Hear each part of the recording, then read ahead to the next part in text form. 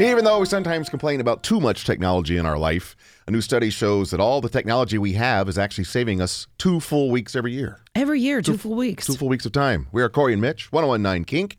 So that'll add up to almost 2.5 years over your lifetime, in your lifetime.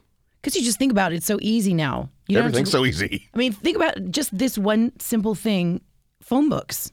Can you remember phone books? Yeah. You had to open up the phone book. You had to go to the certain area. You had to find the phone number. And remember going through the yellow pages if you needed an electrician or a plumber?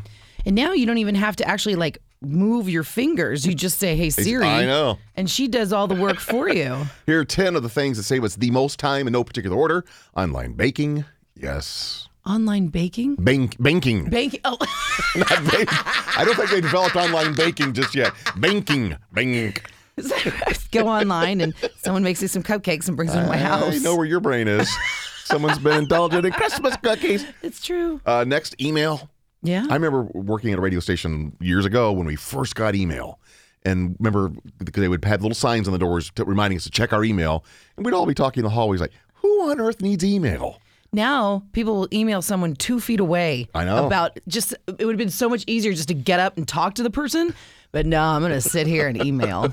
Microwaves. Yeah. Online shopping. Yeah. Hard to remember a time before Amazon. What's great about online shopping, especially with clothes, is I get so anxious inside a store. I don't know what is it, the lighting and the mirror, and I feel bad about myself, and I start sweating, and then I get even more anxious because I'm sweating in clothes I'm not going to buy. Yeah, I know. So I can try on stuff at home. I feel better. Cell phones. How do we live without cell phones and texting? I don't know, but thank God we have them so I can hear your conversation very loudly at the Target. Hey, that's not me. I would never do such a thing. The next on the list, your TV remote. Yeah. Now you don't even have to press buttons on the TV remote. You just talk into your remote. Yep. You can say a line from a movie and it will pull up the movie. And we told you recently, technology is on its way that soon you'll be able to think about what you want to watch on television and your brainwaves will change the channel. I can't be around anybody then. I can't watch anything with anyone else. Couple more laptops, self-checkouts. I'm kind of go either way on self-checkouts. I don't think they save you any time at all. But I like to play grocery store. See, I don't. I think you're taking away a job from somebody. Oh, thanks.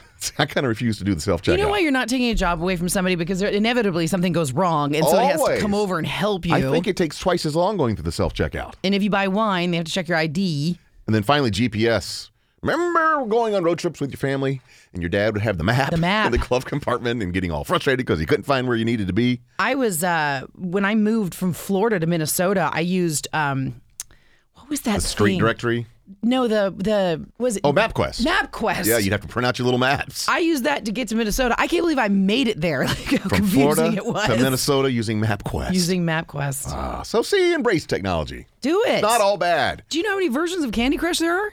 I do not know that. No. I do. I'm sure you do.